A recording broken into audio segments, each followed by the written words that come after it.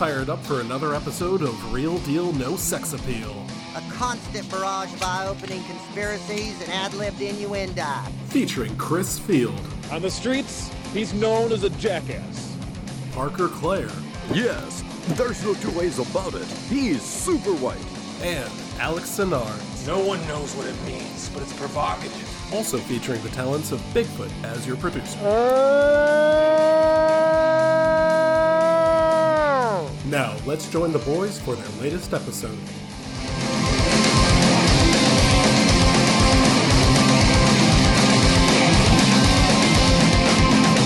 Welcome, ladies and gentlemen, to another episode of Real Deal No Sex Appeal. My name is Chris. With me, as always, is Parker and Alex. And we just watched The Accountant, a movie with as much personality as its protagonist. Alex, I have a question for you. Why? You're welcome, buddy. If there weren't at least a dozen spots where you went, oh, okay, I see why he picked this. I don't know what to tell you. You're not paying attention to the show. In my head, Chris was just angry for like an hour, and then the Solomon Grundy reveal happens, and he went, oh, okay. That was... No, I understood. In fact, I actually kind of anticipated it because I kind of know the rhythm there. But when I say why, I don't mean why did you pick this. I mean, like, why did you see this initially? Are you kidding me? A movie where Ben Affleck is an autistic assassin who also crunches numbers? How could I not watch this? And that's not like us just being shitty. That is the plot. Yeah, there's... I think everyone knows the plot. They saw so many commercials for this. Has anyone heard of this movie No, besides... this movie made a lot of money, dude. Yeah. Did it really? Yeah, it did. Oh, that owns. Well, part of the reason it made a lot of money is because there was a huge marketing campaign behind it. We were just flooded with advertisements for The Accountant. I remember seeing it constantly. So I would have expected it to make a fair amount of money. Did this come out during peak Movie Pass? I feel like it came out during peak Movie Pass. I think it did, yeah. Which means Joel probably saw this, 12 times? Oh, I had to get my value, SpongeBob. Okay, before we get any further, Parker, do we have any news? Did anything interesting happen this week? No, pretty quiet week on these fronts. Everything's fine. Yep. Don't worry about it. Yeah. Just keep watching movies. It's going to be okay. Okay, let's get into our jerks of the week. Oh, fuck. I can't believe you've done this. Alex, every once in a while you have two jerks of the week. I went the opposite way. I only have half a jerk of the week. Oh no, what little person's getting canceled? No, my half a jerk of the week is I saw something on Twitter. It was a TikTok video, and this was some girl who, because there's a bunch of Black Lives Matter protests, I think that something happened in the news or something, she painted half her face in blackface, and the other half is left white. This makes a statement. I don't know what that statement is, so maybe I'm just too stupid to get it. Or maybe I'm racist. But yeah, half a face of blackface, that gets you on the jerks of the week. But only Exactly. halfway. Commit to the bit like Jimmy Fallon did. Exactly. Coward. And Jimmy Kimmel, apparently. But which half, though? The good half. Okay, Reader so... beware. who are your guys' jerks of the week? Oh, buddy. My jerk of the week this week is myself. Because I went downtown, I saw people going after my favorite bar here in Dallas, so I grabbed my sword. I went after them, but I was bested. The 21-foot rule let me down, and I had the dog shit beat out of me. It was very embarrassing. But, like I said, what if they overpower my concierge? Then what happens? Well, I'm really happy that you've committed back to the Tradcath ways. It's nice to have someone back on the bus.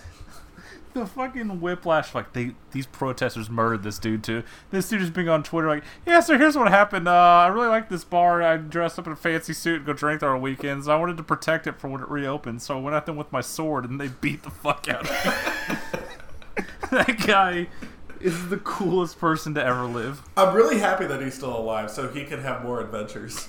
The Don next Quixote day, he's of just our tweeting time. like, well, so I did a thing. Also, shouts out to my Kings and Queens of the Week. We're also in Dallas. The Dallas Police Department put out an app of like, hey, if you have any video, submit it here. So just a bunch of K-pop stands flooded it with fan cams until they took it down. That's what we call lawful evil. It's been a big week in Dallas, my friends. My response to that was just like in my brain, my brain just immediately went to, Never thought I'd be fighting beside a Homestuck. Such raw That's power. pretty good. That's pretty good. The fact that the entire internet's on the same side here is both refreshing and slightly horrifying. I have to Internet. admit, If when I hear direct that- you to my local Facebook feeds, we have some differing opinions. Yeah, And have to admit- I would qualify those people as not from the internet. Oh yeah, that's a good point. I have to admit, when I hear that people are spamming K-pop stan videos, my first thought was Blue Lives Matter. But Alex, who is your jerk of the week? So My many jerk of the choices. week is also sword related. Fuck yeah, That's my favorite sentence. So my jerk of the week is, I guess, either myself or Squaresoft, because I just found out what a gunblade actually is today, and that's lame as fuck. Isn't it? I thought it was like a sword that also shot bullets, not Yeah, just Nope. Isn't a that- sword that gunpowder makes it shake like a fucking Hitachi. Like, what the fuck? I Are you did guys not know serious? God, no wonder that nobody likes FF8. I didn't play that wide. Are you sure that's what a gunblade is? Listen, like 4 people well-actualed me about it, because we were having an argument about, well, I wouldn't say an argument, more a spirited discussion about why the fuck after 400 years we haven't been able to come up with something better than the bayonet. And naturally, that discussion lent itself to gunblade bayonets. And then the Final Fantasy VIII fans rolled in and were like, well, actually, they're not cool. They're this other thing. They and suck the so illusion bad. is just completely shattered for me. Okay, so holy shit. I genuinely didn't know that. You just kind of blew my mind on this one. Dude, I have been living with this information for a good 4 or 5 hours, and I'm still not over it. Okay. I've played well, 2 Final Fantasies in my life, so I can confirm that they do suck ass real bad. The only good one is 5. Okay, let's get into our recently watched. I watched one that I've never seen before that ended up being pretty good. I watched Being John Malkovich. That has obviously John Malkovich, but it also has John Cusack in it. And Cameron Diaz in an unrecognizable wig. John Cusack, I've seen him in a lot of movies. I saw him in Better Off Dead, which I really like. Con Air I really liked. And whatever that Jackie Chan movie is that Alex assigned me. Oh, fuck, yeah, Dragon Blade, dude? Yeah, I saw him in Dragon Blade. So, I like that you remembered the title after all these years. yeah. How could I forget Dragon Blade? That was a so movie long that I have ago. also seen. Yeah, thank you for that. So here's the thing: I've long maintained that John Cusack hates his best movies. Again, Con Air, Better Off Dead. He despises those movies, but turns out he's really good at this. Have you guys seen Being John Malkovich? Are you guys familiar with it? It's been a long time. Yeah. It's been a very, very long time. Well, I have to admit, I'd heard a lot about it, and my dad was a big fan apparently because he just likes John Malkovich, who's a really good actor. And there's a lot to like about it. I think my main problem with it is every single character except for John Malkovich is almost entirely unlikable. Now, I understand the movie takes place in New York, so you're going to have a whole lot of unlikable characters, but come on, you got to have someone that I can latch onto here besides John Malkovich. I like that the movie asks questions. I like that it never answers them, but it asks questions, and sometimes it's our job to answer them on our own. I like how creative the archaeology is in the movie. I like that there's this floor 8.5 that they have to get to. I thought it was there's a lot of creativity that goes into this, and sometimes it's just nice to watch a movie that's like it's just different from everything else. But of course, there is a main problem with this, and a problem that makes it that I'll probably never watch this again. I went to the trivia section. This was almost called Being Tom Cruise. John Malkovich wanted them to use Tom Cruise instead. Marketing executives said, no, use Tom Cruise instead. And instead they went with John Malkovich. So we were that close, guys. That close to get a chance to visit inside of Tom Cruise's head. I want that, but now. Exactly. Yeah, better movie. Yeah. Like, no offense to John Malkovich, who rules about 30% of the time and is unwatchable the other 70% of the time. What's up? Less I mean, than, it- Hitchhiker's Guide to the Galaxy. Look, I respect a man that gets his, and, like, John, you keep getting those paychecks, but, like, please don't subject me to more things like Bird Box. Oh, I forgot. That's a movie I purged from my memory. It's weird how I wish I could. You know, it's weird how I consider one of his best performances that Super Bowl preview. Okay, so I have to admit, I've had kind of a rough week. I kind of have a lot going on. And Parker, you said something along the lines of, I'm getting to the point where movies are the only thing that makes me feel good. And I kind of fell into it. I was like, you know what? I'm feeling just complete trash right now. I'm just going to watch movies and at random, just stuff that's on my hard drive, and I'll just watch it.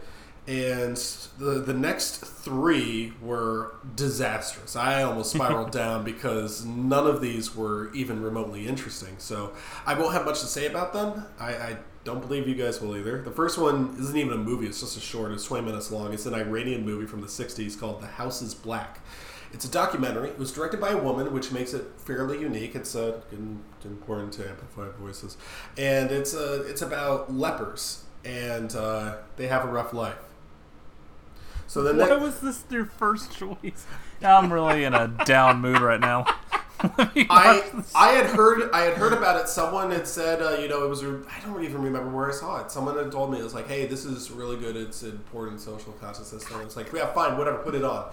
And I watched it. I was like, oh, that's kind of. Just watch Face Off, you dickhead. Could you imagine if, like, all of these times that Chris is like, yeah, I've had this movie on my hard drive since 2009. Somebody told me to watch it back on MySpace someday, and it's actually just one of us trolling him with the time machine from the future. I'm pretty sure that's happened at least once. You know? Hey, get this, man. It's your good friend. So it's like a cartoon, but here's the thing. It's a little raunchy. Goodbye. Oh, dude, there's titties in it. You like titties, right, Chris? Oh, boy, do I.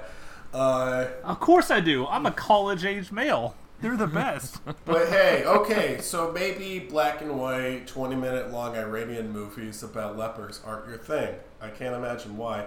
So instead, you guys, Parker, I think you've heard of John Cassavetes. I'll let you make a joke about his name. Feats. I was going to call it John Cassatreats. But, or maybe John Cassanetes. So, Shadows is his first movie. It's from 1958. And it's in black and white, and it's almost entirely improvised, and it's about the Beat Generation. Oh, man, if there's 2 things I love, it's improv in the 50s. Oh my god, that just hurt my soul. It is so fucking boring. It's You don't say. Hold on. I don't want to call it worthless because this movie did have worth. A lot of people looked upon this, and from it they made their own movies. I guess it's like the Velvet Underground thing. This led to a lot of independent movies. A lot of people saw this and they're like, "Oh yeah, man, righteous, dig it." And instead, they made their own independent black and white movies that are largely improvised that everyone hates. So it did have worth for bad people. Thanks, man. Yeah. Just like that fucking Velvet Underground record, but for dumbasses. Yes, that is the way that I would put it.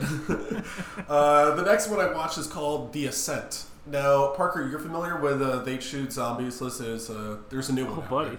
Am I ever? There's a movie up there that's pretty high up there that I haven't seen yet, that Michelle's been trying to get me to see. It's called The Descent. Well, this is The Ascent. It's not the same movie. Descent. I just wanted to... It's just in reverse. Some Instead of fucking going in a Pink Floyd cave. shit. Yeah. Anyway, The Ascent is a Soviet movie. It's about these 2 soldiers who they have to go up to a mountain, and I guess they have to scout something in advance, and they get captured by the Nazis, and... I hate to see it. Look... Oh, no. Oh, no, my question here. How come the commies couldn't make a good movie? You had so many resources. You got Andrei Tarkovsky or whatever the fucking guy's name. Why couldn't the commies just make, like, one good movie? Just one. Ooh, come and see, it's pretty good. You know what? Honestly, looking back, it's not even that good. And this one sucks, too. So... Hey, man, we just watched The Accountant, and America's got a lot to answer for, too. No, okay, well, here's the thing. Is the next few that I have here... Well, one of them's a movie from Hong Kong. But, the next one I got really shook me out of my fun, because I have to admit, I was out of this, I was like, what am I doing? Come on, let's watch something that's in color. Let's watch a movie by my favorite director, John Carpenter. I remember watching a documentary on John Carpenter. I think, Parker, you may have linked it to me. Maybe it was a Masters of Horror thing. I don't know. Probably. That sounds like something I would do. It's possible. I don't remember. I remember watching it at work. And they mentioned the movie Starman on there. And they said it was the only movie that he made that received an Academy Award nomination. And I was like, how have I not seen this yet?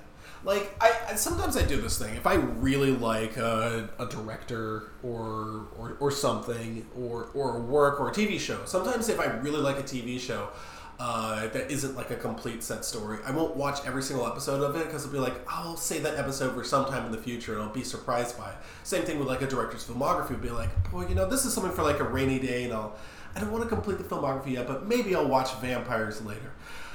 Anyway, Starman stars Jeff Bridges as Bird, and yeah, he at one point in the movie, I really thought he was going to do that. Starman is actually It's a different era, man. yeah. Starman is basically like E.T., but for slightly older kids, except they said that it was for adults. It's not. It's actually a pretty good movie. And now, to be fair, I am a John Carpenter fanboy. I liked Christine. But I think this one has a lot of value. It's got some stuff that doesn't go for it. John Carpenter does not do the music. And I like the ending theme, but I kind of wish we had John Carpenter's music in this. It's not as funny as it thinks it is. And the script is really not very good. Carpenter didn't write it, he adapted it, and it was... Okay, so the script was written at the same time as E.T., and it was both presented to, I think it was Paramount, and they chose one and didn't go with the other. They chose the wrong one. They chose Starman instead of E.T., so that's a lot of money they didn't make. Instead, they're like, okay, Carpenter, can you salvage this? And he's like, I think I can. He really believed in the work. This isn't like something that was just like, oh, he made this movie after The Thing, where he was really disappointed. Parker, you're familiar. He was very disappointed with the Hollywood system. He cared about Starman. He put a lot of effort into this. And I think you can see that because this is one of the best examples I can see of a movie where it's a director stepping outside of his comfort zone and just stretching his muscles and showing, hey, this is what I can do as a director. Not just a sci-fi guy, not just a thriller guy, not just a horror guy. Although those last two are pretty much the same. It's one of it's a romance more than anything. There is, yes, a sci-fi element to it, not a very strong one, and whenever they try to reinforce it, it's kind of the weakest part of the movie. But here's a really good scene to set it for you. You know that scene in almost every single one of these movies. I bet we've done like 3 movies with this scene where you've got your protagonist and they're sitting at home and they're watching old home movies of them with their deceased significant other, having a good time, celebrating the fact that one of them isn't dead yet, and they're watching it and they're reminiscing about times past. That scene is so cliche, and it's one of the first scenes in this movie, and it was the most tender, tragic moment I think I've seen in a movie in a very long time. I shed a tear. I really, really, really enjoyed that. And there were a lot of things I liked, and I think I'd be remiss if I didn't mention that Jeff Bridges was nominated for an Academy Award for Best Leading Actor for this movie.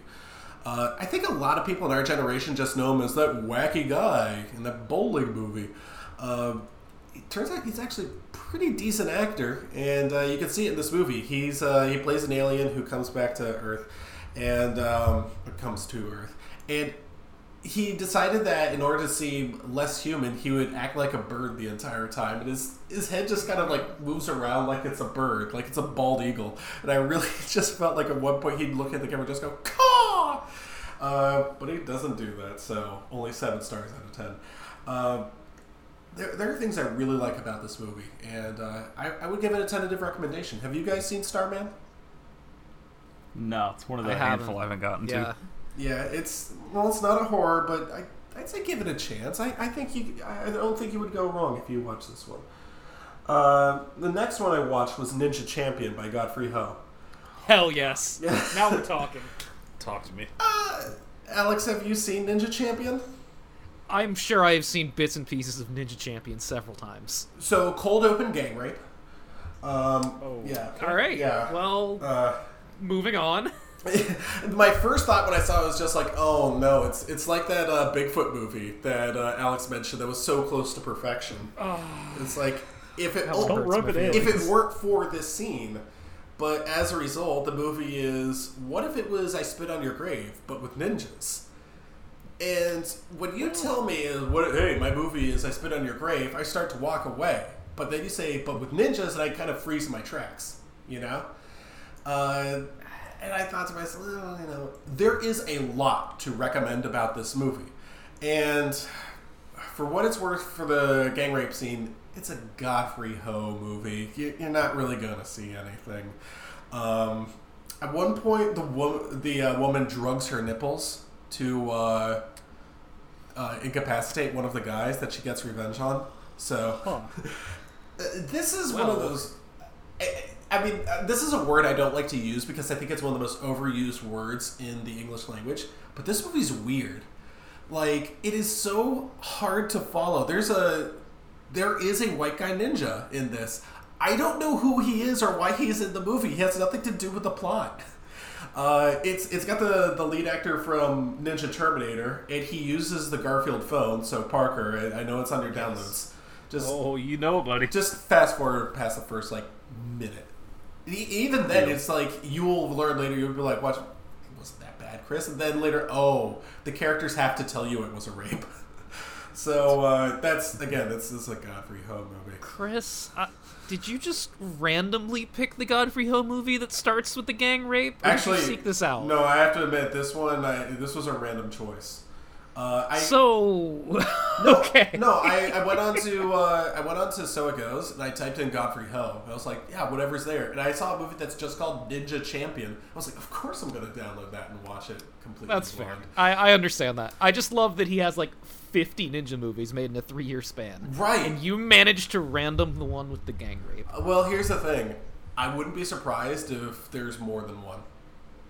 Like, Godfrey Ho seems like the kind of person who would use it as oh yeah, it's fine, it's just a rape. Like they drop the R word in this at one point. No, not all right. Back in. The most confusing thing about the movie is I don't know who the champion is. So the next movie I watched, I told you guys a while ago I'm trying to revisit movies that I've already seen that came out a couple of years ago. It's like revisiting the NFL draft. Did Razai Dowling pay off? Well, considering where he's been. Okay, so... Time will tell. Yeah. I rewatched Get Out. I don't know why. I just felt like maybe I could, felt like watching Get Out now. So, turns out still really good. Still a classic. But when that's obvious. I don't want to say things that everyone else has already said about it. I don't like to pave new ground here. But... The thing about the movie is I'm watching it from a different perspective now. I'm watching it from the perspective of I've seen Us, and now I'm going back to the first movie. It kind of feels like, remember, we all Alex in particular, and me also, and Parker to an extent, disliked Midsommar. But we liked Hereditary for the most part. It feels like watching Midsommar and then going to watch Hereditary. It's like, do I still like Hereditary now that I've seen that the director isn't really that good? Us isn't as bad as Midsommar, but it's still a disappointment. And I have to admit, I was nervous going back to watch Get Out. I'm like, am I gonna cringe while watching this? And I didn't. Get Out is just so finely crafted. This is a very tight movie. Everything works in it. I think my only disappointment with it is it's got the same problem with Us, where it's not a problem with the movie, it's a problem with the fans. You would believe, I went onto a couple different movie forums and checked all the stuff there. They have theories about Get Out. My theory about this, guys, there are no theories. The Get Out, the one thing it has in common with The Accountant is it's very clear cut. There are no loose ends. The movie tells you everything. Same thing with Us, and that was my main complaint with Us, is that people are like, my theory about... No, there are no theories about Us. It tells you what happened. You just watch the movie. I mean, at some point, I was going through the trivia. I really thought towards the end, Jason Peele originally wrote that he was going to have the grandpas in the body of that black guy who runs. he was the guy who lost to Jesse Owens, and he was going to have him say, "I finally beat you, Jesse," but he cut it because it was too over the top. I have a feeling audiences may have needed that because, like, you don't need theories for this. Two things come to mind here. Apparently, the lead actress, whose name I forgot already, apparently she still gets asked exclusively by white viewers. Do you think, like, maybe she was, like, also under hypnosis? And no, she was evil. You see, she was part of the family. You see how that works? Like, no, but like, what if she's also one of the victims? Like, no. But what if she was one of the robots from Westworld, Chris? Oh, don't talk to me about Westworld. And Chris, you want to hear my Westworld theories? No, that's the last thing I want to hear. Yes. More than anything. So here's the last one. Again, it's there. I don't know what else there is new to say about it. I'll open the floor to you guys about Get Out in a second. But the last one I have here, and I think this one's really good, is remember watching Get Out in the theaters? I assume you guys watched it in theaters. This was really good. Remember watching it in the theaters. And I watched it a couple times in theaters because I really liked it. And the first time I saw it was in a packed house. And everyone's making noise the way that they should. It was a really good theater experience. You know, they're into the movie the way you ought to be into the movie. And it's the end of the movie, and he's just taking his hands off his girlfriend's neck. He's not going to strangle her. And then the red and blue show up. And you see the flashing lights, and you're like, oh no, he's going to go to prison. And it's like a misunderstanding sort of thing. You kind of expect that ending. And everyone in the audience is like, there's like kind of a gasp, like, oh no, how could this happen? And one guy in the back of the theater goes, oh no! Except it was in the exact same cadence as New York Jets first round selection, fullback. It's kind of fucked up that Josh didn't sit with you, dude. just like it's like, oh no! And then his friend came out, and everyone went nuts for it. And it's like the most cathartic feeling I've ever had in a theater. So, except one time I got a hand job. So, what do you guys feel? What? What? Oh, nothing. Sorry, there's some feedback. Anyway, so what do you guys think about Get Out? Man, you want to talk about personal takes that haven't aged well? The ending of Get Out being too hopeful? Oof. Oof. Well, The fact that he filmed an ending where it was the cops and he was told, like, hey, maybe just give us this W right now. Probably a good idea in retrospect, because, no, man. that's exactly how he felt. He originally wrote it as, like, the cops show up and he serves a life sentence. I understand why you write that, because that's the really obvious ending. You kind of have to do it. But part of it, and this is one of the things I really like reading about, as he was making the movie, he was like, oh, come on, they've kind of earned this one, you know?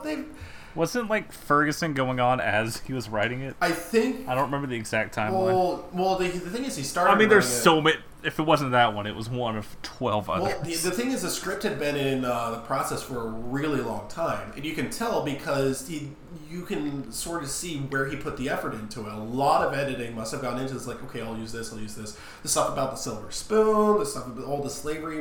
I don't... Everyone's talked about this stuff. But I think Trayvon Martin was one of the influences for him to write this. Like it could have been pick any random month from that year. There was probably something. Yeah, and also I guess maybe I like a horror movie that has a happy ending every once in a while, because you don't see a whole lot of those.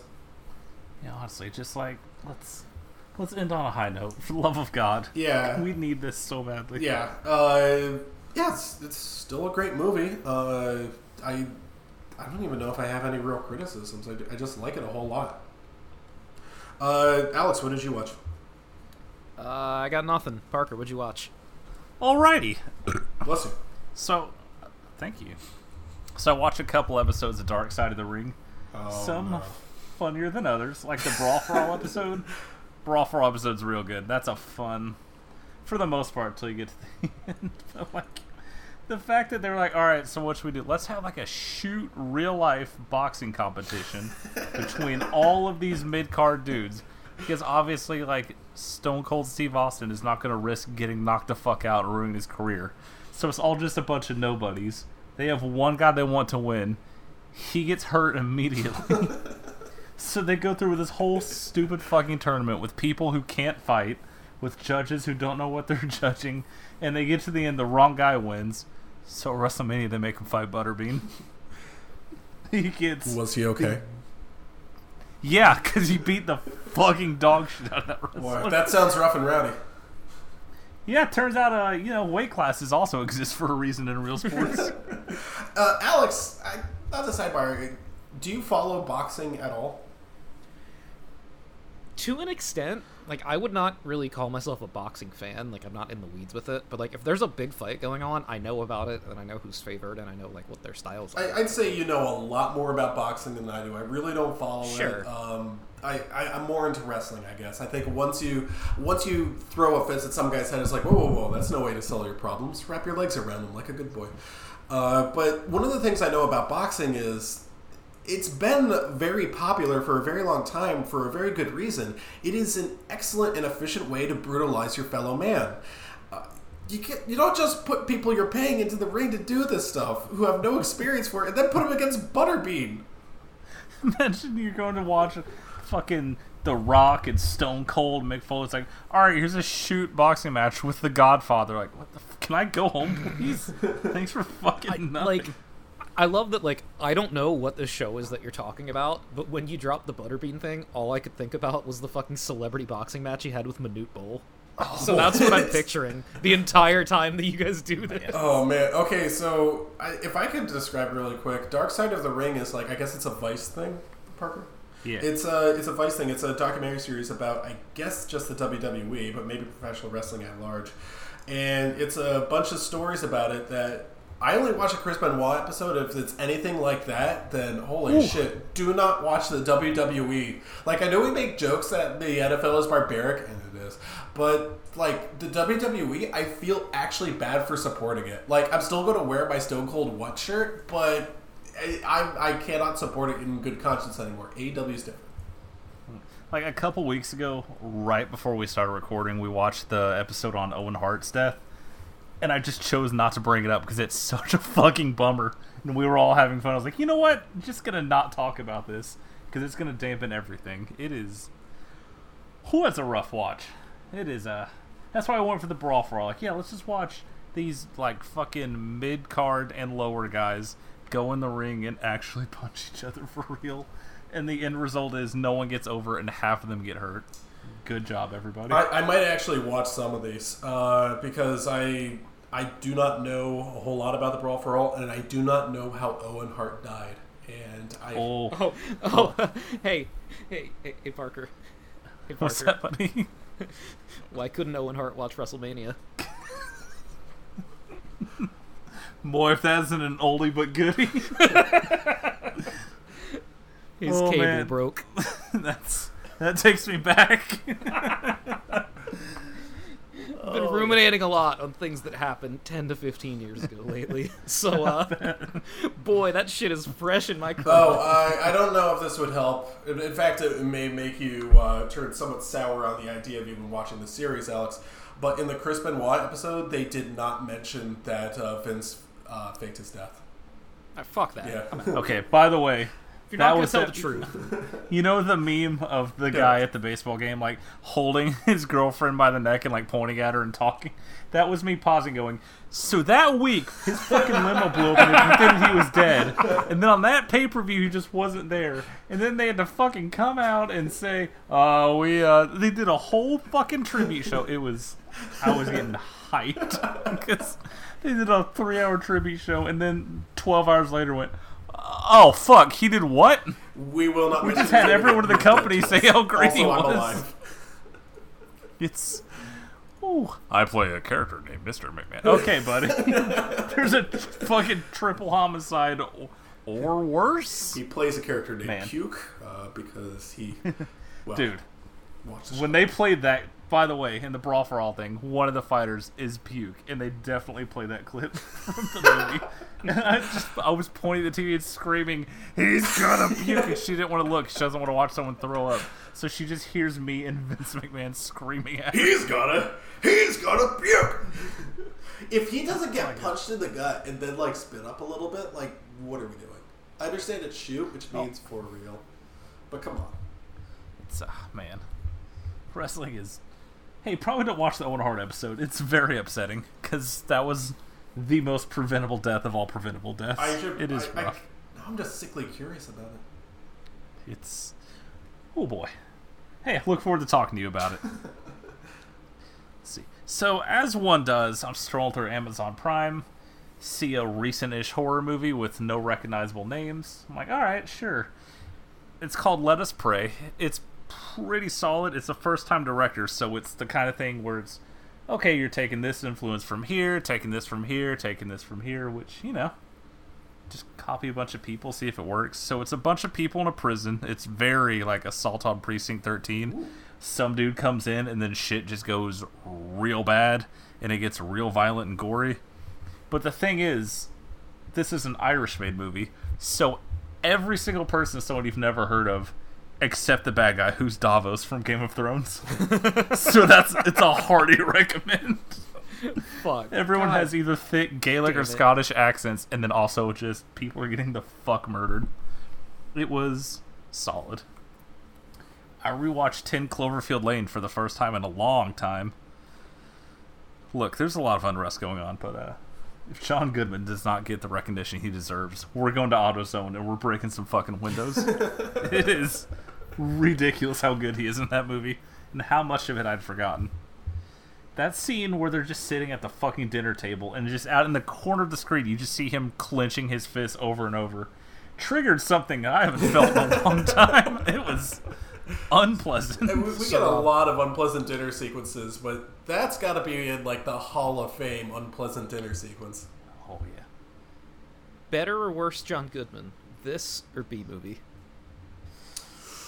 I mean, rarely ever are you stumped. Yeah, I mean, what do I even do with that? We put them both on the Mount Rushmore. That's a real Sophie's choice here. All right, listen, I know that 10 Cloverfield Lane is an incredible Oscar-worthy performance, but Parker, think of the honey. He's just being wheeled around in the wheelchair and saying, I say, while thumbing his suspenders.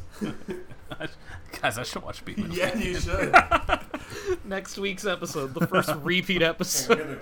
You'll do the sex appeal history. We should just do it once a year and just like check back in on it and see how it's doing. Yeah. Did we do B-Movie and Bear in the same episode? Oh, that was Master of Disguise, buddy. Master of Disguise. Boy, that was a good episode 100, wasn't it? It sure was. Now, the other scene I forgot in this movie is when they're starting to conspire against him and plan, and they start playing Pictionary, and his is Santa, and he just looks at them and yells, I see you. I know what you're doing. I know what you're doing. I'm like, oh my fucking God, I'll get the panic attack. I've seen this movie, and I'm about to have a panic attack. It is, turns out really good, as, you know, as far as movies go, and, man. Cloverfield franchise, 3 for 3. Absolutely. Where did you go wrong? Some people really hated that ending, but I still maintain it's just like a solid, like, oh, thank you, movie. Just throw this on top of it. I appreciate it.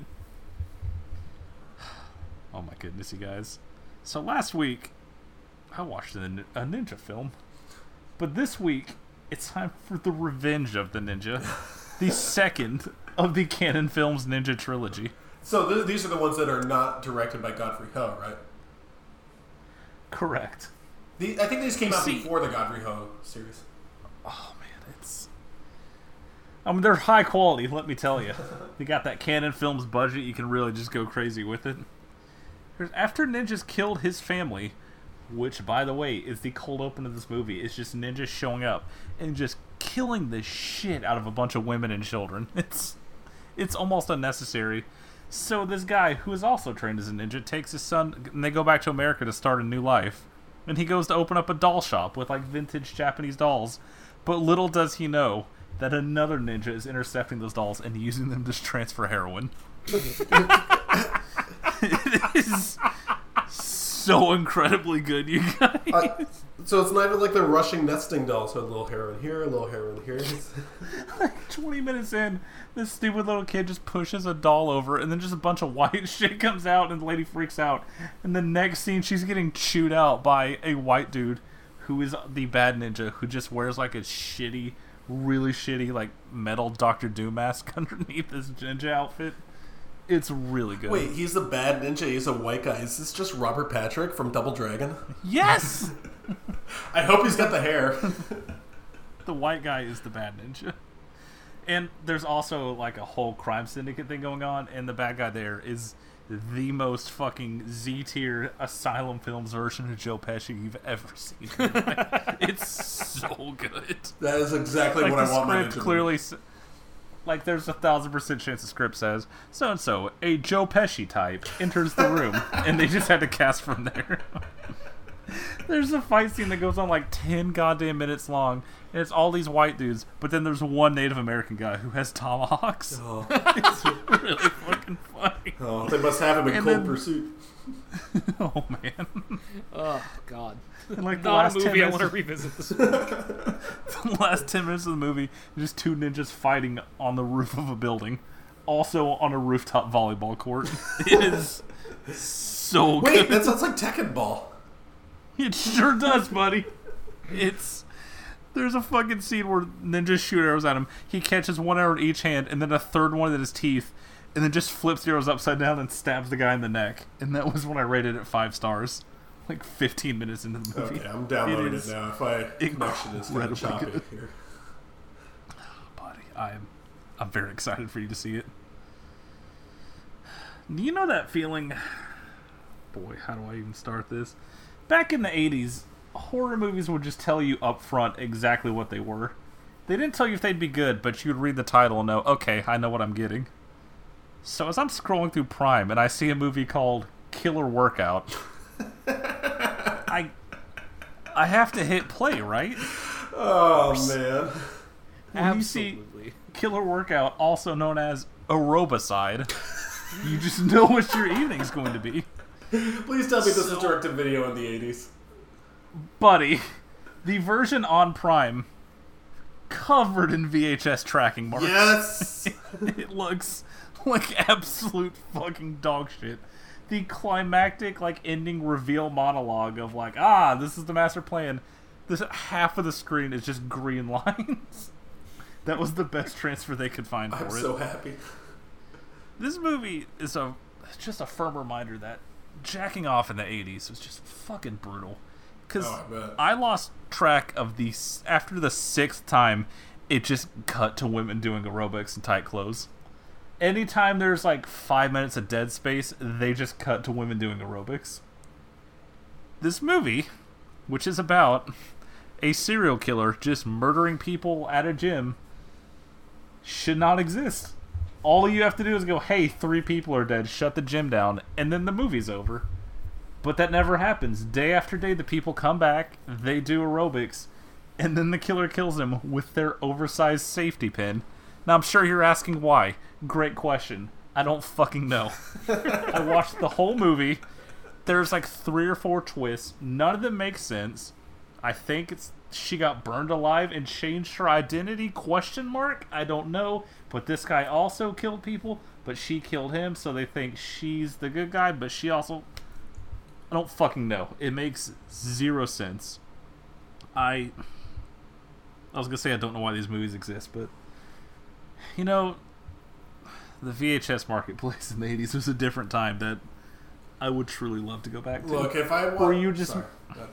No, you're good. I was going to say, if I want to watch a movie about a killer killing people inside a gym, I just watch A Toxic Avenger again. That's what I'm talking about. It's a movie about people being killed in a gym, and there's like no gym-related deaths. It's literally just an oversized safety pin. So I was not satiated, which is why I turned my attention to a film called Death Spa. Oh, No. So here's the thing. sounds dangerous. I wouldn't go there. So this is a spa that has advanced computers running all the machines. And also the computers are being hijacked by the ghost of the main character's dead wife. Let that one sink in, because imagine the look on my fucking face. We keep getting flashbacks of this wheelchair on fire, and I'm staring at the TV like, well, surely this will come into play at some point. We find out that our main character, his wife was supposed to have twins. She miscarried, and in the miscarriage, developed horrible spinal injuries and couldn't walk. So one day she just rolled herself out into the garden doused herself on gasoline, lit herself on fire, and now her ghost is killing people in a gym. The 80s are so fucking cool, you guys. It is... Like, when I got to the point where, like, that he goes to find a paranormal investigator to investigate what's going on at the spa, I knew I had found something truly beautiful. it's... And, like, it doesn't even follow its own rules, because by the end of the movie, this ghost is just walking around in a corporeal form and, like, using telekinesis to make people's heads explode. It's so fucking cool, dude. It is so good. And the best part is, like, the killer workout was, like, clearly someone just ripped their VHS and uploaded it to Amazon, and there's no, like, quality checking there. Someone took the time to lovingly put this movie on Blu-ray. So every single outfit is so crisp. Every obnoxious, ungodly body's piece of spandex, every Technicolor wall, it's all so vivid and in such high definition. It was never meant to be seen this way. It should not look like this. It almost does it an injustice. But, yeah, it is... It has a line I will think about for the rest of my life, wherein a man is doing an abdominal workout, which is, he's sitting on a machine. It's the kind where you just, like, lean all the way back and forth, and a woman comes up to hit on him, and he has no interest, and he ends a conversation with, besides, I'm Beta, and you're VHS, and goes back to thrusting. And I will never forget that as long as I live. Holy shit, that's really good. It's really fucking good. Yeah, they really buried the lead on the whole, hey, there's actually a ghost doing this. It is. And also just the entirety of the movie is like, hey, we should put some gore in here, huh?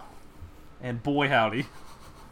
Boy fucking howdy. That's what you said. It just turns into the end of Carrie, except it's a bunch of people at a party in a gym being tormented by this dead ghost lady.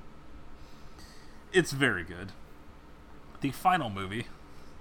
You know, Chris, a lot of lives have been lost this week, but one of those is on me. As I sauntered on over to the old red box and hit one, please, for Birds of Prey. Oh, no. Oh, boy. So here's the thing. It's fine. Like, even as someone who... Okay, so the thing with Suicide Squad is a lot of people are like, yeah, I don't like the movie, but I thought Harley... yeah, this sounds like me. There were plenty of people like, look, this movie sucks, but, you know, Harley Quinn's really good. I did not share that opinion. One bit. I thought she was just as obnoxious as anything else in that movie. And I still do not like her. But I can appreciate from afar Margot Robbie just being like, oh no, I'm just going to go 1,000% into this. And if that works for you, you'll really, really like it. I don't care for that character. I feel bad saying this, but like, oh, this movie that's all about like empowerment and women is like, yeah, Ewan McGregor's pretty good in it. It's the one performance I really like. But he is incredibly good. Okay, now I have 1.5 jerks of the week. It is like a 2.5, 3-star movie. Like, it's fine. Like, I didn't like it that much, but I'd watch it over almost every other fucking DCEU movie, like by a long shot. If you ask if I'm going to watch this or Man of Steel again in the next week, it's not a hard decision. Only takes two. Oh, no. Like, at the very least, it's very stylized. Like, it's not a bland fucking nothing of a movie. Like, it has style and personality. It's Skip. You know I'm passionate about extremely unnecessary R-rated violence.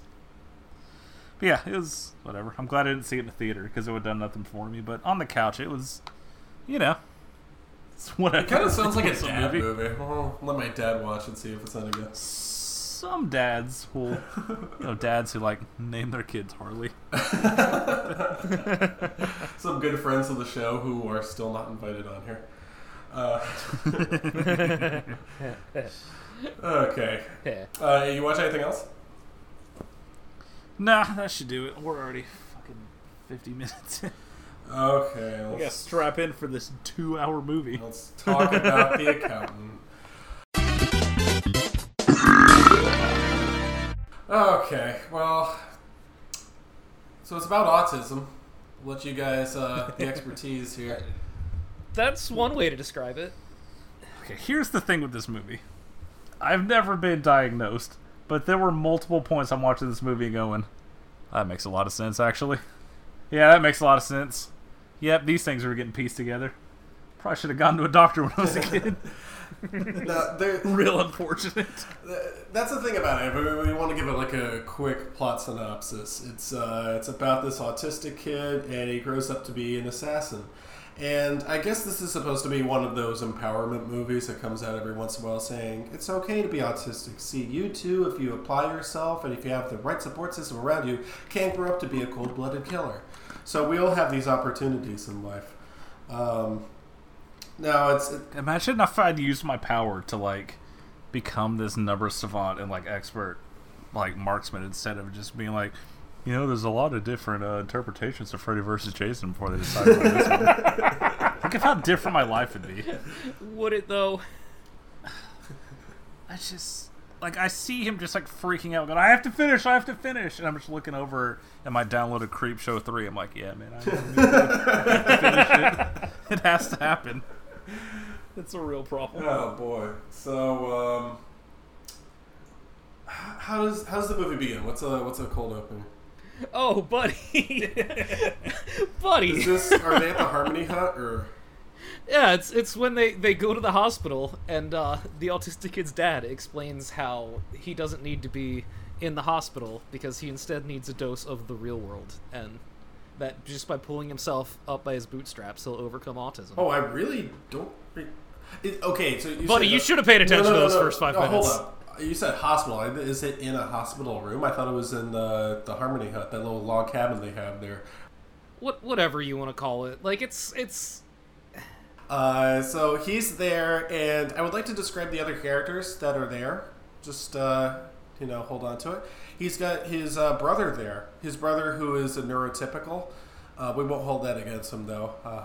We call them normies on this podcast. When they just casually drop neurotypical at like an hour 59. Right, yeah. Get the fuck out of here, dude. His mom is there. His mom wants him to be like, I guess get special treatment or something.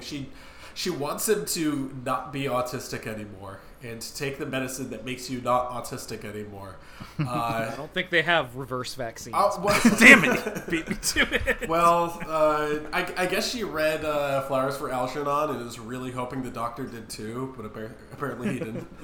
And there's also a girl there who's autistic, and she has trouble fitting in and stuff like that. But she's just a secondary, ancillary character. She's probably not important. But like Alex said, the dad is there and says, no. Here's how you deal with autism. Flashbangs. That's what happened to us in Vietnam, and look at us. We're all doing great. Yeah. Who's off those fireworks? Yeah. Fuck. So Alex, I'd just like to congratulate you on getting over your autism. Let's not count our chickens here, but much like Flowers for Algernon, I am very likely going to revert to a very special individual. Okay, so... But I've been regressing for about 15 very years. exceptional individual. It gets easier. So, time passes. The movie is told in a non-linear manner, much like Pulp Fiction. He grows up to be an accountant. One of those guys who looks like ledgers and stuff with money and numbers, and it's just like, oh, here's how we can scam the IRS. You like to make stupid necklaces, right? And you sell them to people? Guess what? That's a business. So just write it off on your taxes. And these two little hayseeds, and they're like, oh, thank you so much for like solving our money problem. Come by our farm in the middle of nowhere. Meet our stupid dog, and who's named Courage. And he's like, yeah, I like to shoot. And he shoots these melons from apparently a mile away with a really loud sniper rifle. It's such a fucked up thing to do to the brains of Rick and Morty watchers. Yeah. And if I were Eustace and Muriel, I'd be like, no, you're not invited here anymore. You have to go. He's like I guess this is his private accounting firm, and when he leaves, he goes to one of his homes This is a home that is... It's kind of like The Apartment in Leon the Professional, where it's mostly barren. One fork, one knife, one spoon. He's autistic, but he's still able to fry food. I kind of thought that would be a microwave situation. Hey, if you want to say something, say it to my fucking face, alright? I'm doing the best I can. They're all struggling How right is now. that not like the Hot Pocket heaven right there? Oh my Can you god. imagine just a little ham and cheese? Way to miss out on that advertising deal, honestly. Well, no, don't worry. We got the Ford F-150 advertising deal. It's just constantly showing that stupid fucking truck. It's the most popular vehicle in America. Do you even need to run a commercial for it?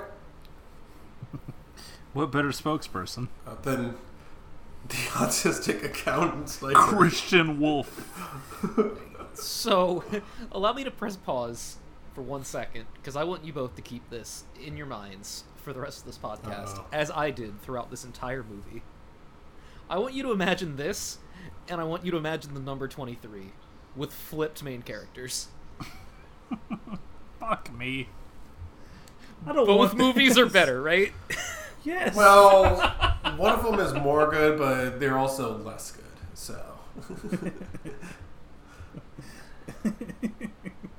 Just Ben Affleck with Asperger's just fucking murdering dames in film noirs. It's such a better movie.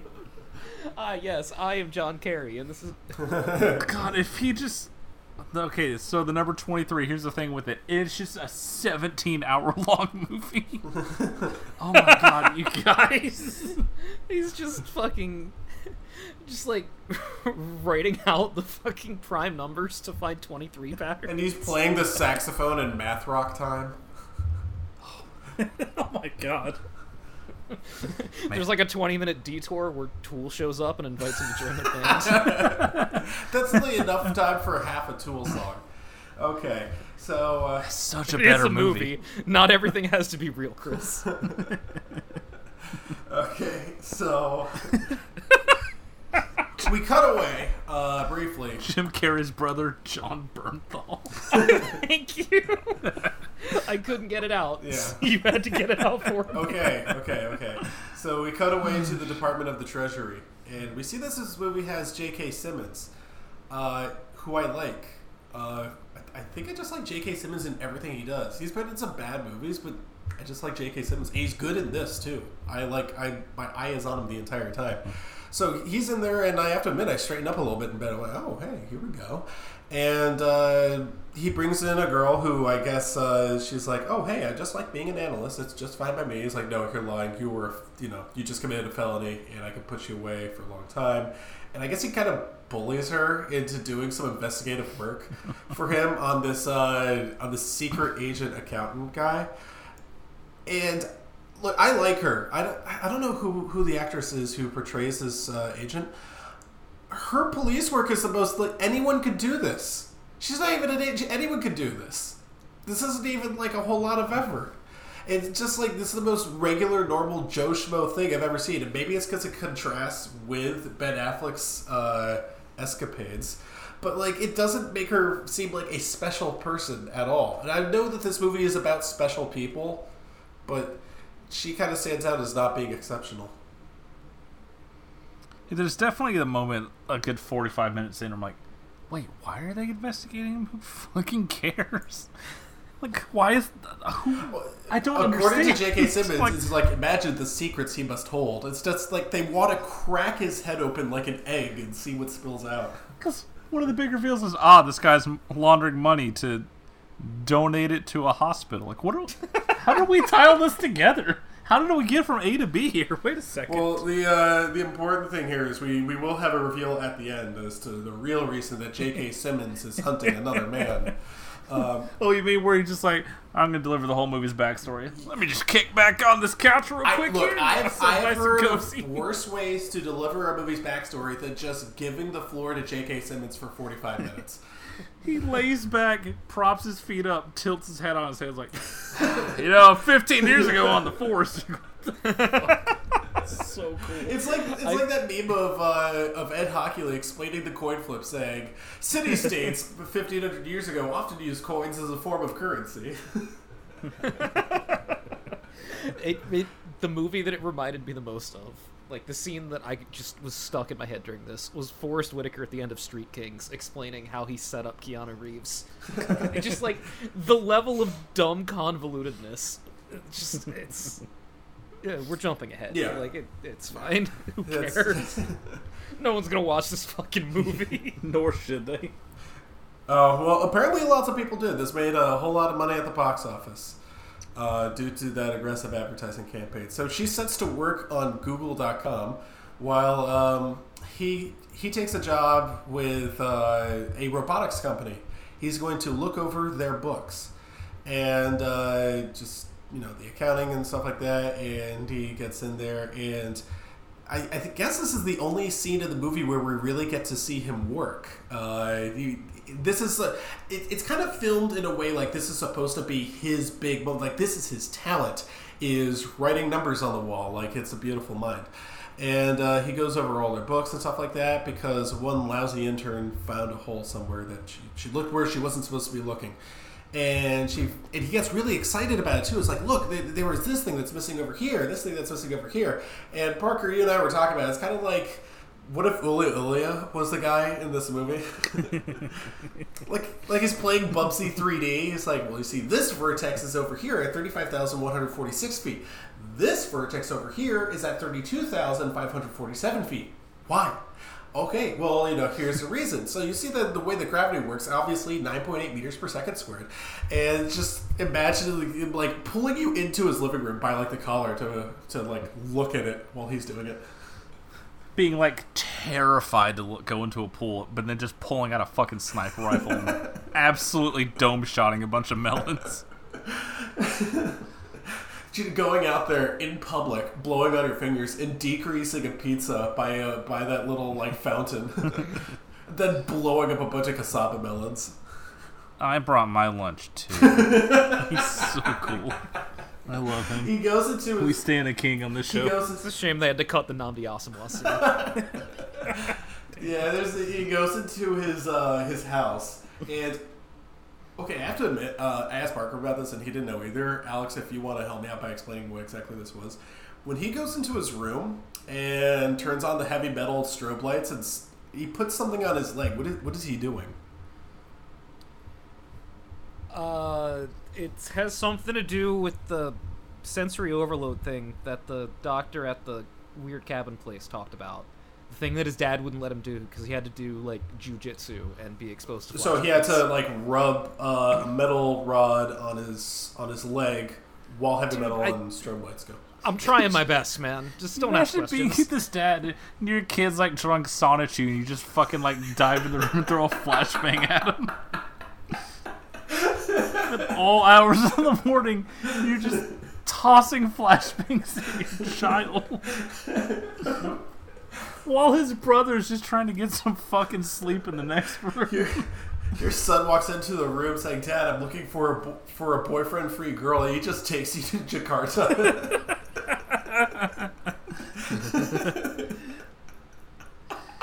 It's okay, Dad. I'm not worried. My value on the sexual marketplace. Don't just fucking frags this dumbass kid. Damn it, SpongeBob! I spent $20 on that Five Guys. No, Dad. Actually, I was going overseas anyway, so I might as well frag out. I was going to Jakarta anyway. Might as well learn silent. I'm gonna face the Mad Dog when I grow up. Well, those rotten jerk-offs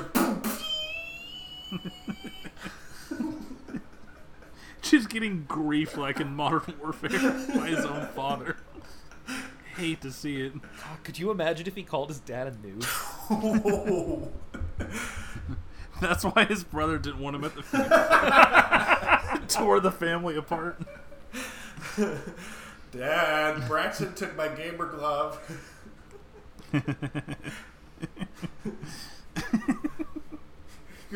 Oh, we're gonna do so much punching down. I'm gonna feel so. Yeah, this neurotypical has to use the Mad Catz controller, while his retarded brother has to use the regular controller. his brother gets to use the Duke, and he's stuck with Mad Cats. There we go. Got there. You think Ben Affleck's character plays inverted? The character... We all know which character plays inverted.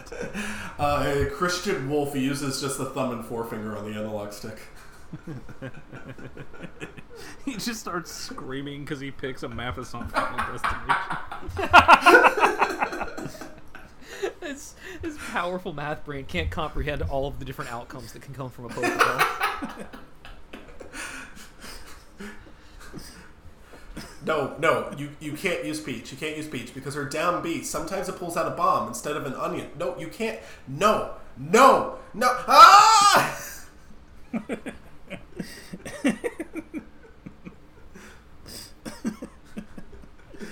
Oh, man, we probably shouldn't make fun of autistic people. That's our entire fan base. That's pretty fucked up on our part.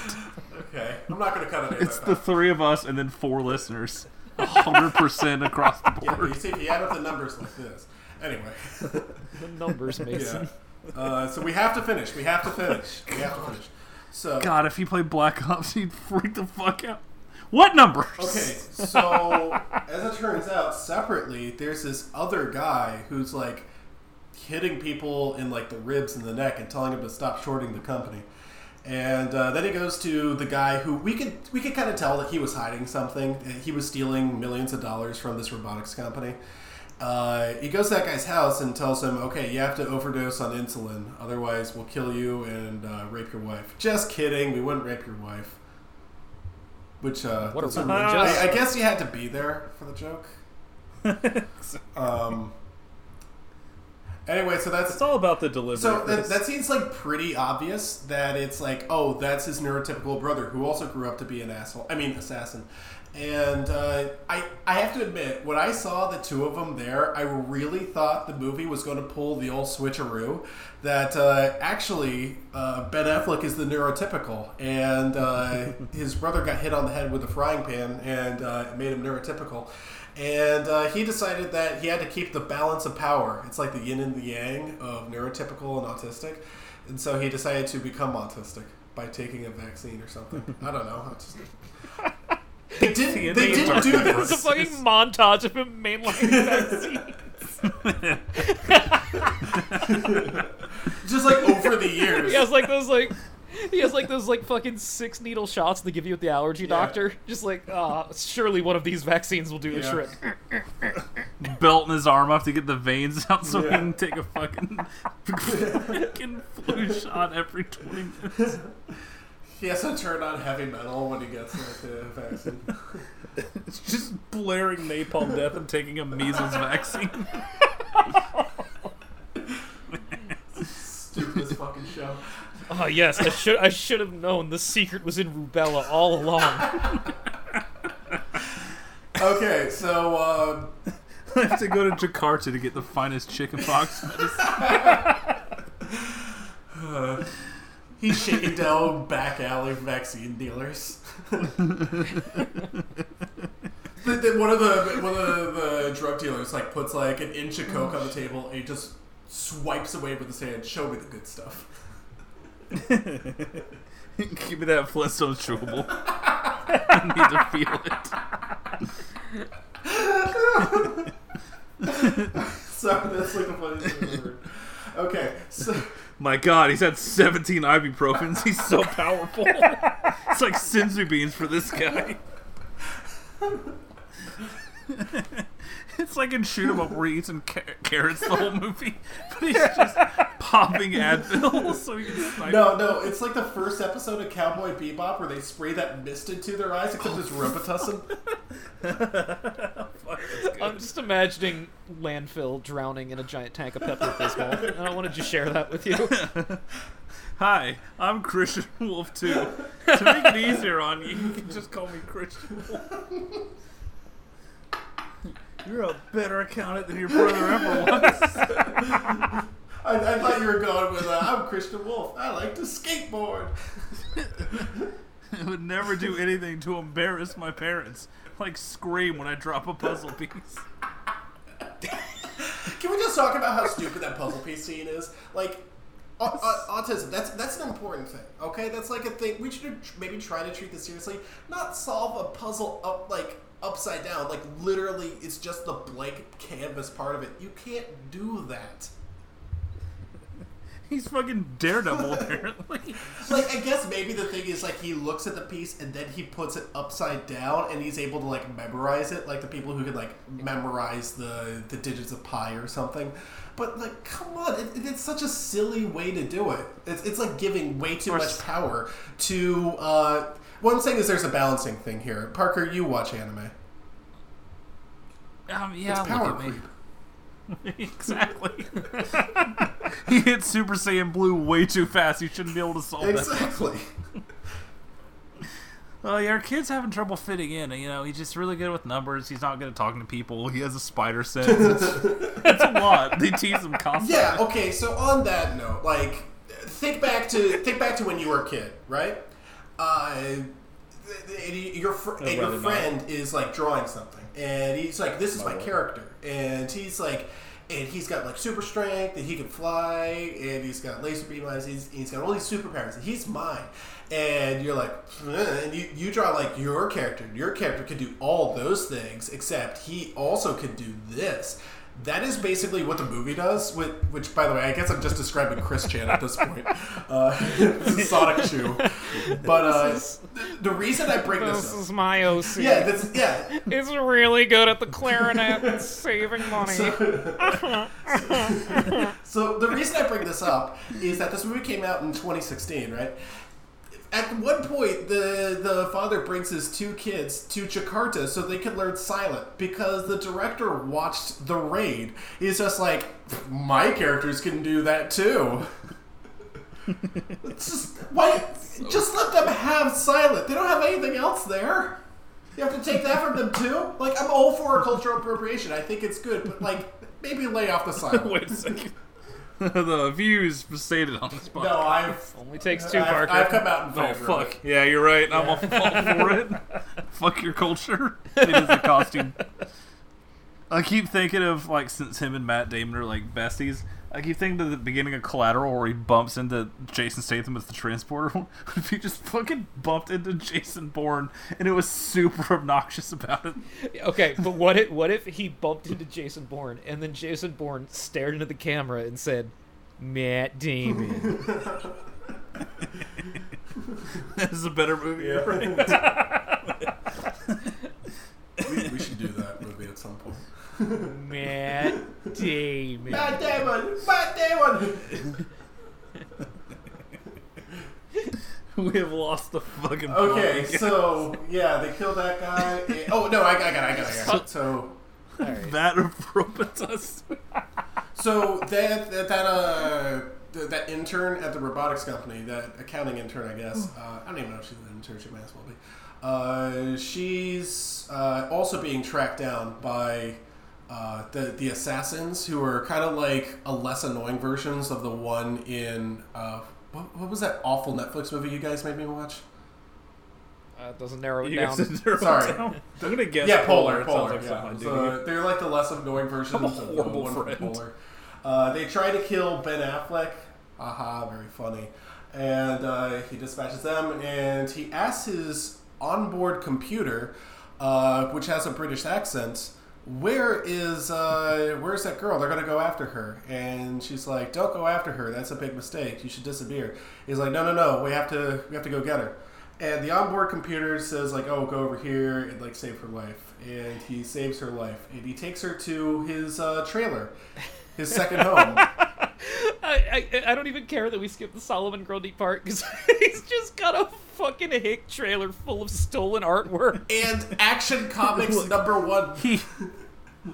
As I just say it, he has the Wii van full of guns. So cool. He rolls into a parking garage and literally just has a trailer. It's like, oh yes, it is an original Jackson Pollock. Also, here's all my guns. This movie sucks. I love it.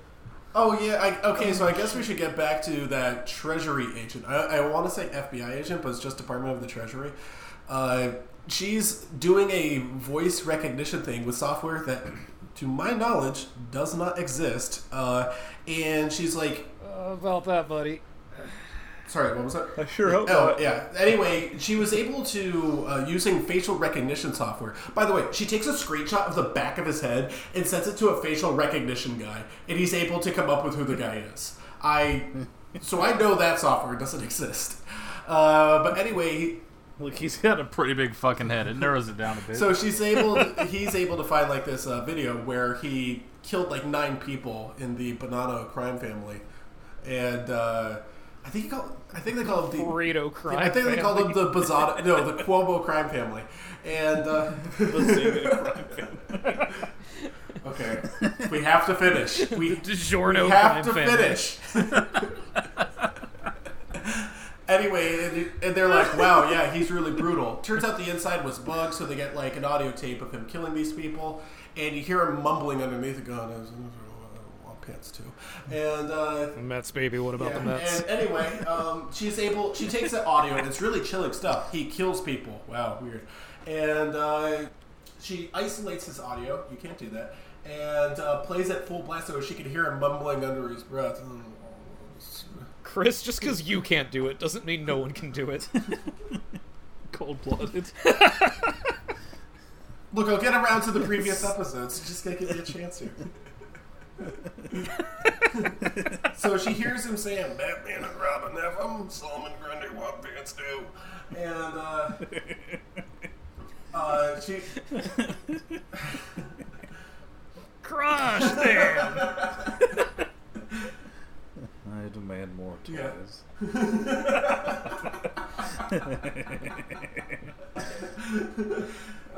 So he needs a few more items for his perfect plan. And inside his trailer, towed by a Ford F-150, real comfortable jeans, he pulls out all these sniper rifles, and his girlfriend, I guess, it's going to be the closest we can get here, is just fine with it. We just haven't mentioned, like, Anna Kendrick's just in this movie for some reason. That's... For God knows what Yeah, that's the reason. thing. I guess I'm kind of bearing the lead on here. Is Anna Kendrick is in this, and so are a whole bunch of other famous actors.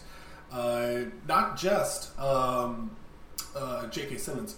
Jeffrey Tambor is in this. He is not wearing a dress. So, Oh, whatever happened to him? I like that guy. well, Jeffrey Tambor, you're made of straw.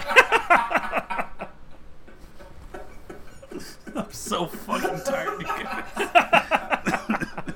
I'm fucking dying. okay. I don't even know. Sorry. Good luck editing this. That should just be the episode right there. Yeah, the movie ends, whatever. See y'all tomorrow. What the hell happens next? He goes to look for the woman who was sitting next to the guy who stole the money. We thought she was behind it. Turns out she's got a bullet in her head, so it couldn't be her. Oh no, who could it be? I have to admit, I don't know what happened here, so Alex, if I'm missing something here, I'm going to jump ahead to J.K. Simmons explains the entire backstory. It takes him 45 minutes to do it. No, you didn't miss there we go. anything. Yeah, That's correct. so they do a whole bunch of back work, and by seeing that the treasury agent is just like, oh, if you look really closely, ZZZ Accounting, it's right next to the place where he murdered all those people. I could be wrong, maybe I'm looking at the picture differently, but it looks almost identical. It's fucking right next door in the Treasury Department's like, hey, wait a second. ZZZ is linked to all these businesses. 26 plus 26 plus 26 divided by... Oh, God, Oh, dude. fuck me.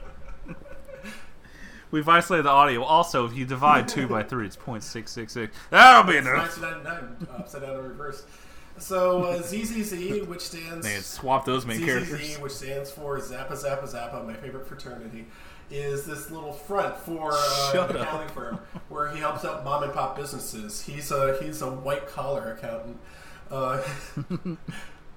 This always makes me think of the Bill Burr thing, where he talks about every time his girlfriend would watch Dexter, he would just go, he only kills the bad guys.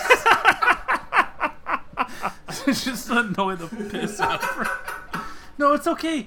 He helps the good people. Fuck off, movie. Also, by the way, Alex, your comment about flipping the protagonist. This and End of Days. Oh, Arnold Schwarzenegger is the autistic accountant. Whom says no? Movies are cool, you guys. Oh boy, I'm thinking about Arnold and. God damn it. Arnold just fucking flipping through financial records for All right. 15 years worth. But what if we flipped it again and now Arnold is in the number 23? That's exactly what I'm thinking about. He killed his wife. Yeah, no shit. Roll credits. Look at this fucking guy. So he wrote a book. Yeah, doubt it. Goodbye. Yeah, so 45 minutes, they explained the backstory. Let's see how much of the backstory I can remember. Once upon a time... Good fucking luck, dude. Okay, I have to admit, when I was first watching, I was like, wait.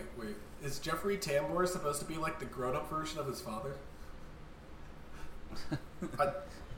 I mean, honestly, he keeps calling his son. Yeah, that's the thing. And he tells them there's money in the banana stand and everything like that, and they're in prison. Is that a double entendre?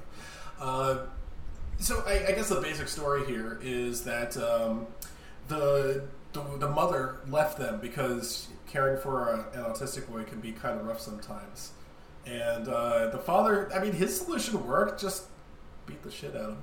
And look how he turned out. And throw flashbacks. He wears that Sonichu medallion and everywhere. throw flashbacks whenever he doesn't pick up the energy sword on time. Exactly. It's a 1 minute spawn. Great. You might as well just fucking disconnect. You just cost us the round. 2 push-ups right now. He takes them to... Took a lot of work to get you to 16. He takes both their sons to the middle of, I guess, a street somewhere. Is like, okay, go beat up those kids now. So, that's a way for them to learn that violence is the answer. So this movie does have a good message. It's that divorced dad's meme, but it's just about a dad flying his kids to Jakarta to learn how to play Dota better. Oh, man. So they get older and older, and their mom passes away, and I guess they both join the military and to be with their dad, because that way their dad can keep an eye on them. You can just join the military if you're autistic and get all... Checks. Oh, you're prone to freak out? Sick. Here's an assault rifle. Anyway, they go to... You tell that kid, hey, AR-15 stands for Assault Rifle 15, and he is fucking Columbining that whole building. So you have to join the military to not get flashbangs. Okay, got it. Wait, I have the flashbangs? I have the numbers, Mason? So they go to her funeral, and the father is like looking over the coffin, and they're telling, excuse me, it's supposed to be family only. And this really big, hairy, chumly looking guy puts like a hand on Ben Affleck's shoulder. It's like, hey, man, could you like come out of the room? It's a kind of a solemn moment here. And Ben Affleck responds by like shoving the butt of his palm up against the guy's nose, thereby shattering his nasal bone, and then like sending those bones up into his brain and killing like 8 other people there. So he has to go to military prison. One guy's just like, hey man, can you step aside? And he just fucking Con Airs that dude right there in the middle of the funeral. And so he pulls out his gun, which, why did he bring a gun to a funeral? And never be too careful. And the father steps in the way there. What if she comes So back? he kills his own father, so I guess he's kind of bitter about it or something. I don't know, get over it, nerd. And he goes to prison. And okay, I remember this part. One of the I guess this is where the guard comes in, and no, this isn't it. Somehow he escapes from this prison and becomes an accountant for the DiGiorno crime family, and the elder guy is he's sent away to prison because I guess he's too old. He's more likely to testify against him or something like that, I guess. I'm kind of losing track of what happens here. Anyway, that guy is released on his own recognizance or takes a deal or something like that, and he gets tortured to death. Thank you, movie. You want to see Jeffrey Tambor get fucking blowtorched to death? So they kill him, and Ben Affleck is also in prison with him. I guess that's just what he does. I don't know. And a guard tells him about it. It's like, yeah, and his body was burned alive. Cool, huh? And he smashes his head in with a steel thermos. Chekhov's thermos, by the way. Because they show it earlier in the movie, and they're just like, how hard... What do you have to hit to dent a steel thermos? And, I don't know. Could be anything. Some questions, huh? Anyway, he then jumps over the fence and just leaves like he's fucking Michael Myers from that mental facility in Halloween. Anyway, he goes to this Sleepy Hollow and rents out a room and is his own consulting accountant for mom and pop places and also thieves, because there's honor among thieves. That's what autistic people say. That common phrase we have. That's how we sign off wait every a second. episode. Honor Among Thieves. That's a Sly Cooper game. And I never played that game. I never played that one. I'm Christian Wolf, the thieviest raccoonist. Christian Wolf. That was the he was the bad guy in those games, I'm sure. some real yin and yang shit, having to be devout but also being responsible for teaching human sex. Christian Wolf just fucking cheeses these turns in this race, dude. This game is horseshit. I'm taking it back. Anyway, he's helping out Rebecca Raccoon escape, and something. They're still explaining his backstory. What else is his backstory? Oh yeah, so he went to the Bonanno crime family, and it was just like, hey, what's up? Why'd you kill that guy? I was friends with Jeffrey Tambor. He put on a dress and made me look at his knickers. And they're really scared, and he kills a whole bunch of them. And what's fucking his name? J.K. Simmons is a Treasury agent. This is when he was younger, so he has like 3 strands of hair. And they really did up that. Yeah, I have to admit, it's just kind of a funny visual. Like, I'm not saying the movie's stupid for it. I just think it's a funny visual. They're in this stakeout. They're just sitting in this truck waiting for the crime to go down. And all of a sudden, Ben Affleck shows up and just starts murking people. And you see J.K. Simmons has to hurriedly put down his sandwich. Oh, Jesus, they're going up. Didn't yell action, didn't yell shit, just fucking go. It's the classic mouthful of sandwich. Oh, shit! Trying to swallow some salami and grab your gun and run out. Cop. Did anybody do that move better than Gary Busey? I think he had absolutely not. That's all I'm thinking about. No one ever ate a sandwich on the double-fisting job those gas until Gary station Busey. subs. Put that at the beginning of this episode. Probably true. Thank you, Gary. He did one for all of us. So, okay. Switch to the main character. Alright. It's Silver Bullet.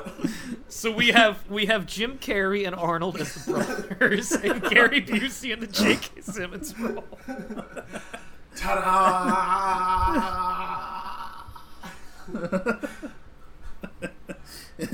I'm good with numbers, see? Like, oh, fuck. We gotta call someone else. I just imagine him him standing up, just writing all over the walls. Is just you planning the game of games for this year. Let me just look at this ledger here. Oh, buddy. Oh, that QBR is not what you wanted it to be. That was sick. Oh, boy. 23 pass attempts. Well. Oh, fuck. Oh, number 23 is going to come up a lot this season. I've watched Super Bowl 42 a lot. So anyway, J.K. Simmons is just, he's got his gun right outside there. Again, it kind of looks like a scene from Leon the Professional. And he gets flanked by our good friend Ben Affleck, who holds a gun to his head and it says, "Are you a good father?" And he kind of says it like the Wishmaster voice. He really does. He says, he asks, "Are you a good Treasury agent?" To which J.K. Simmons says, "No." Wrong answer. I guess was the right answer in the situation because he got flanked, and I guess at the Treasury Academy they teach you not to do that while also, smelling numbers. Hey, you're in the Treasury. You're gonna stake out this mob boss for 6 months. I didn't know that was a thing. I might get into it. They give It's not. No, One might guess it's probably what if they not. give you a gun, though? I'm gonna go to the website. Chris, I'm gonna let you in on a little secret. Guns aren't that hard to get. Yeah, but like, buddy, we should come down you get here. to bring one to a funeral. So anyway, It says here you claim this man is a dependent. We have been asked to terminate with extreme prejudice. We have ascertained that your threshold for minimum income. No. On your knees. Just getting put in an armbar because that nice man from ZZZ Accounting said you can sell your stupid glass blowing, says jewelry, and claim it. It's a side business. That's my work vehicle! And then just bear maced immediately. Let's see. You claim your dining room was your office. I see no computer. I see no ledger. It is time for you to wrestle my legs. Oh, of course. This is where I make my bracelets. Send the dog unit in. Just getting ripped apart. The real monsters. Those treasury bad boys. Lead Bison. Steven Seagal in a fucking tank with a bunch of treasury people rolling over that line. Led by Gerard Butler and all of the guys from Den of Thieves. Oh, fuck. Oh my god, can you imagine? Hey, Ditto, you play high school football here? Oh, by the way, No. He goes to the hibachi club. Oh, so, you were on the math club, right? Oh, yeah, I competed against you. Hey, Pythagorean theorem gets us all, right? I would have loved more than anything if Ben Affleck's character had like a 5-minute flashback scene where he played high school football. It was just like the best punter that country had ever seen. He's like lining up the coffin putt like in Madden. He's like turning the arrow in his head. Just isolate the volume. I'm gonna punt it out of this fucking stadium.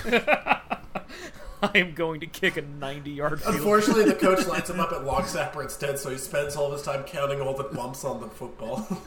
He's just counting hash marks and it goes over his head. 1, 2, 3, 4, 5, 6, 7. And the referee gets in his face and blows the whistle. I have to finish. Discrepancy. These hash marks aren't the same distance. That should have been a first down. Fuck, they win. Shit. Just expected this. He's the kicker and running back, right? So he's running, and some guy's coming at him, and he deliberately runs into like 3 more guys because it's closer to the hash mark for 4th down, and then he's more comfortable kicking from. The old Marion Barber strategy. I know it well. Oh, DC's best mayor. Anyway, oh boy, I went from a joke for 3 people to 1.5. Yeah. Yeah. This show sucks ass. It's so... I'm so ready to be done talking about this shitty movie. Oh, okay, so we should get to the You climax. fucking picked Get to the it. climax. It sucks. Yeah. I just figured we were going to skip over all that J.K. Simmons the stuff. J.K. Simmons I just want one It's not brief important. thing. favorite stuff. When they go to investigate his... When they go to investigate his house, and he just has a fucking warthog turret hanging in his I forgot 48. about that. Sort of the funniest visuals. She just brings I've it ever down. My seen. favorite thing is the guy going, whoa, what's this for? That should be strapped on a truck on the Fury Road. It's just in this dude's He living just room. pulls So it down cool. like it's his attic little thing. It was just whoop. Oh, what's going on up here? Oh, shit.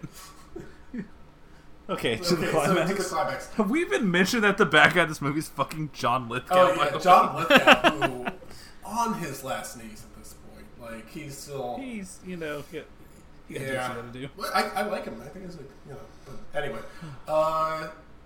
so the climax sucks. I have more to say about the J.K. Simmons backstory than I do about the climax. Honestly, The climax does in fact it's- suck. they just fight. And he's like, "Oh, I missed you, brothers. Like I missed you too." All right, bye. No, it's just like, I still don't understand why John Lithgow is here in this scene. Need the money. Like, it makes no sense. He's like, hey guys, what's Actually, you going make a on? good Like, point. it's That's blown I have to away. admit, I completely forgot about it. At that point, I was kind of like, the climax is basically Ballistic X versus Sever, but condensed. In this one, John Lithgow is just there, so I kind of viewed him as like, oh, the bad guy is at the final confrontation. Makes sense to me. This is a movie, but when you really think about it, he shouldn't be there. He should be in his compound or something. So him being there is kind of like Jamie Foxx being there in what was the Gerard Butler movie? Law Abiding Law-Abiding Citizen. It's like him going to all those crime scene investigations and Law Abiding Citizens. Like, wait a second, you're a lawyer. You should be in your office. So anyway, John Lithgow was there to get domed, and Like, it's a fucking home invasion. He murders like 30 of these elite units. He gets in a fist fight, has like a fucking heart to heart with his long lost brother, and John Lithgow's like, "We could have made more robotics." I'm like, okay, I mean, that is one of my favorite. The fuck that is out one of of my here. favorite final lines. Yes. I mean, it's so good. You know what that's like? Yeah. I connected an uncomfortable amount with Ben Affleck's character. I could just see myself just like trying to watch Puppet Master on my phone with my thermos. Anna Kendrick's like, I don't know, he's kind of silly. Like, yes, thank you. I'm aware.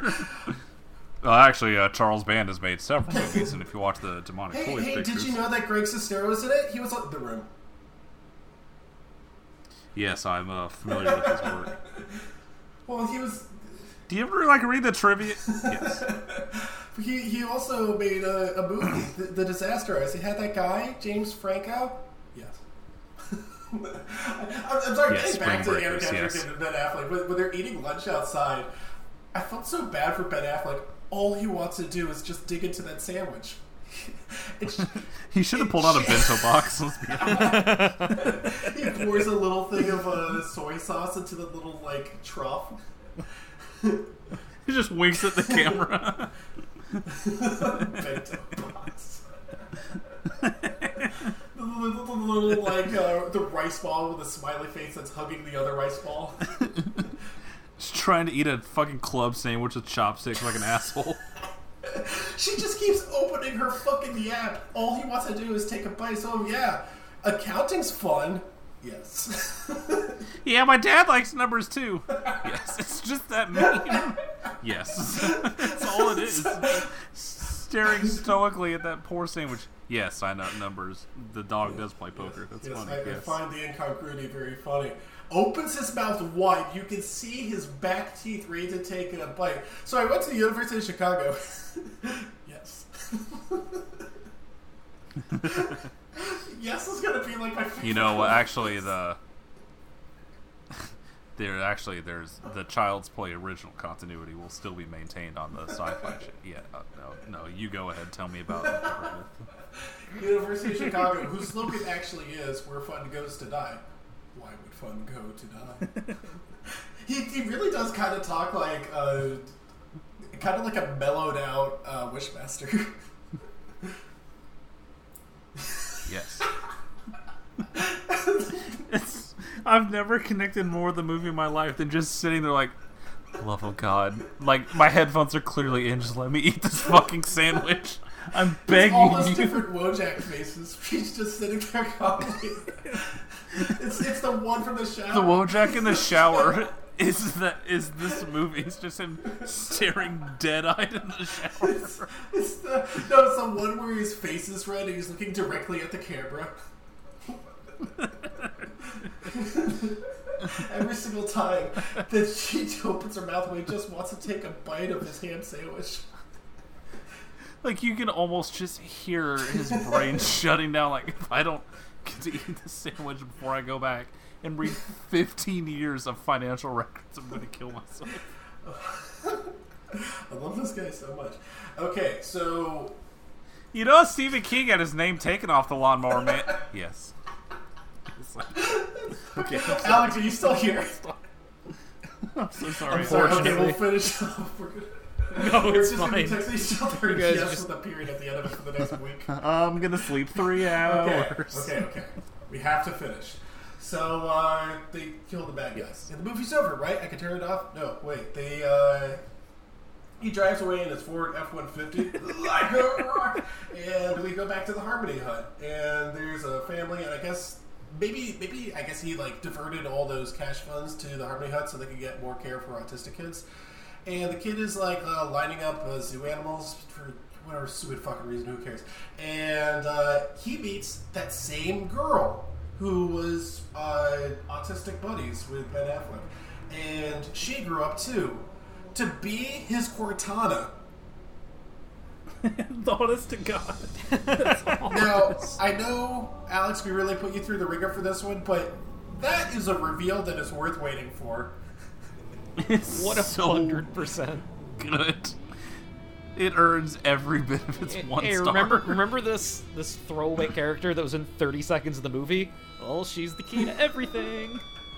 It's I'm giving the Covenant their bomb back. now here's the thing that I don't like about this. It's this is an older woman. It's actually if this is interesting to anyone, this is the woman that they use is actually the woman who did all the voices for this voice recognition software. So, little Easter egg for you. She's nonverbal. That's a real thing, and she's jumping on a bed, and the kid is a little freaked out by it. And that's understandable. Like, kids, they're not familiar with this sort of stuff. They could be alarmed by this. They're like, hey, talk to her. She's nice. She's friendly. And as they're walking away, the headmaster of this school, so the Professor X of the Honestly, what if it fucking zooms out and it's just Charles Xavier's the school? Professor X school for mutants, for mutant brains. God, I bet Alex wishes we were nonverbal. He's like, yeah, she's got a really nice computer. The guy's suffering. Yeah, it's like quad core or octo core or something like that. And he's like, yeah, that's where the computer could take down the government. And she's like, oh, check this out. And she types on the keyboard, which, by the way, I looked at that keyboard. I'm pretty sure it's a keyboard from 1996. She types into her voice recognition software. I think the words were, hey there, Dreamboat, what's up? She's flirting with this 9-year-old boy. Well, it is what it is. Oh, that's why Jeffrey Tambor was in this there movie. we go. There it is. Yeah, so, anyway, then he, we cut to fucking Ben Affleck is driving away in his Ford F-150. He just fucking gives away a painting like he's Thomas He Crown. just gives away... It's like, goodbye, He movie. gives away his, okay, first of all, he sends it to Anna Kendrick, and it's covered up with the dogs playing poker thing, because it's incongruous. Yes. And underneath is an original Jackson Pollock. Now, I don't know how she was able to look at it and just know it was an original. Maybe she's also autistic. I don't know. Except with paintings. It's just on the roof of his RV. She's like, "Oh my god, is that an original?" Yes.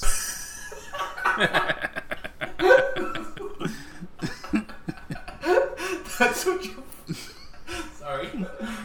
That's what you're focusing. Wait, that's the other thing here. This is what really gets me.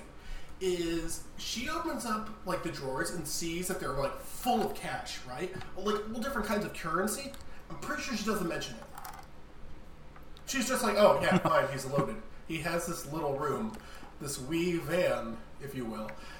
And I have to admit, I do like the way he says, yes, it is perfect for me. It is made specifically for one person, ideally.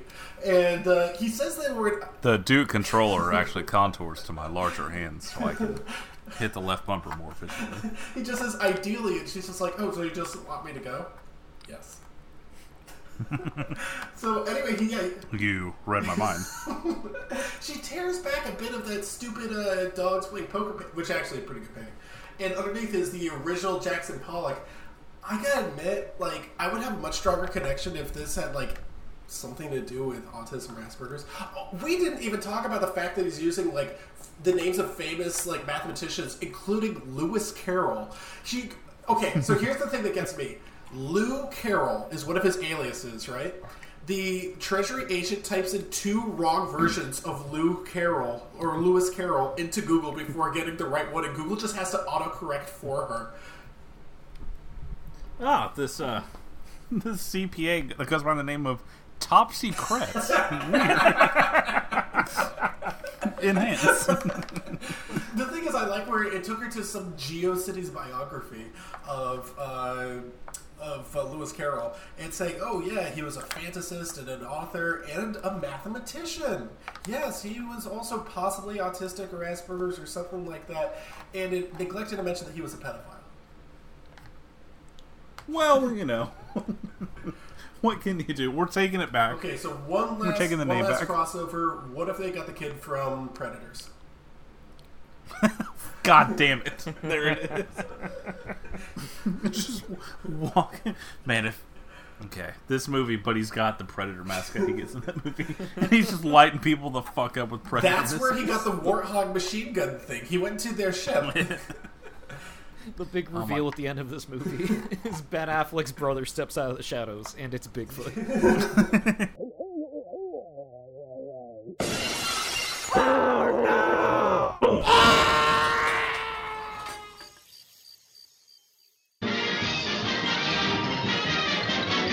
And that's the tea, sis.